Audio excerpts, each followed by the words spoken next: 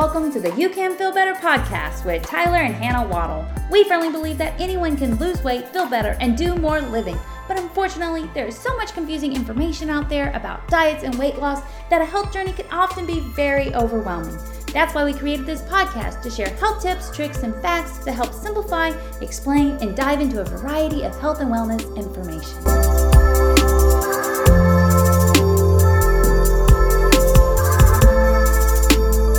It is time for Motivational Monday, and today we are going to talk about the timeline of success and how success takes time.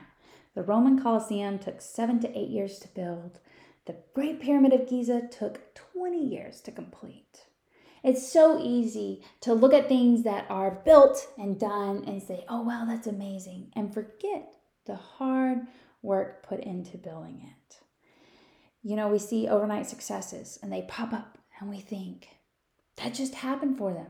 How did that happen all of a sudden? But what we didn't see was the years of preparation, developing, and work that went into getting them to the point that they appeared as an overnight success.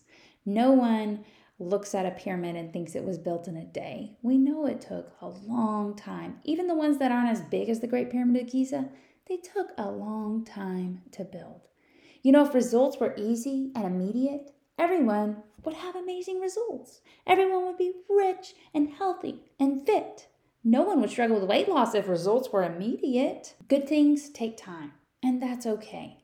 Stop asking yourself 5 days into a weight loss journey why you can't see your abs or why people aren't noticing your weight loss. Results take time. So why are things not instant? Well, sometimes you have to get an education. You have to learn how to do something new. Maybe that's a skill or habits you need to learn about that are going to allow you to create the change and get where you want to go. Sometimes you need to get resources. Maybe you need to get a gym membership for a health journey. Maybe you need to find a public park. You don't need to buy anything, but go find a public park, a public track. Get a workout program. You need to gather the education, the resources you need, and then it takes time to develop and implement habits and give them time to become a part of your lifestyle and then to start showing results. After you implement habits and you stick at them for a period of time, you start getting results. And that's when the motivation starts really kicking in. But you have to be committed in the beginning when you aren't really seeing results. The problem on a lot of health journeys is that people start excited and they're pumped. But 3 to 4 days in, when the excitement is gone, the hype is over, the newness is gone, they give up and quit. You can't ride emotions to success. The excitement you feel in that first day you go to the gym or the first day you start a new program, that's awesome, but you can't ride that excitement to results and success. An emotional high is not going to carry you to your weight loss goals. Because frankly, a weight loss journey is not exciting at times. There are days and even weeks when your weight might not change, but you're still working out, you're still eating healthy, you're still making those choices that you need to make. And it's going to eventually pay off, but sometimes you don't get to see it. And that's why we don't encourage weighing regularly. Because there's too much pressure when you step on a scale to see your progress. But a health journey is way more than a number on a scale. And when you're working hard and you keep looking at this number that's not changing, it's just really discouraging.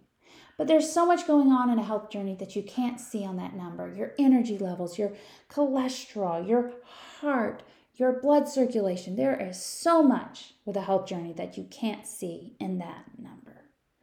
You know, sometimes when you work out, you gain muscle, and muscle is heavier than fat. So you could look heavier on the scale, but you actually feel better, are healthier, are stronger, and you could even look skinnier because your muscle is more toned, but it's just heavier. So you appear skinnier, you are healthier, but the number doesn't say it. And that's discouraging. You know, success in a weight loss journey takes time, and it takes you finding that motivation, even if you have to create it yourself.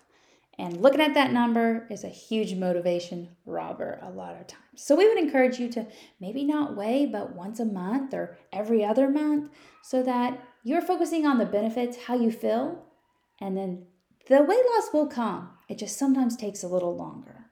You have to be patient in a weight loss journey. People say it takes 4 weeks to notice your body changing, 8 weeks for friends and family to notice, and 12 weeks for the rest of the world. It takes time to create noticeable change. If you quit working at 7 weeks on your health journey, people aren't going to be noticing because it takes longer than 7 weeks. I would encourage you to think 6 months out. If you keep up the habits that you're implementing today for 6 months, how are you going to feel? How is your energy level going to be? How much weight are you going to be able to lose? And think about that 6 months out, how you're going to feel, and start acting as if you are already at that 6-month point, because that's going to help you feel more confident and more motivated. Act as if you've already made it to that 6-month person, because when you keep at it, you're going to get there. So just like the Great Pyramid of Giza, the Roman Colosseum, or the Great Wall of China, or any other great big building that people have made, a health journey takes time, one step at a time. Success is a process of building, developing, and producing results. So commit to the process, focus on the process, and keep pressing on. I'm Hannah Waddle, and today is a great day to feel better so you can do more living.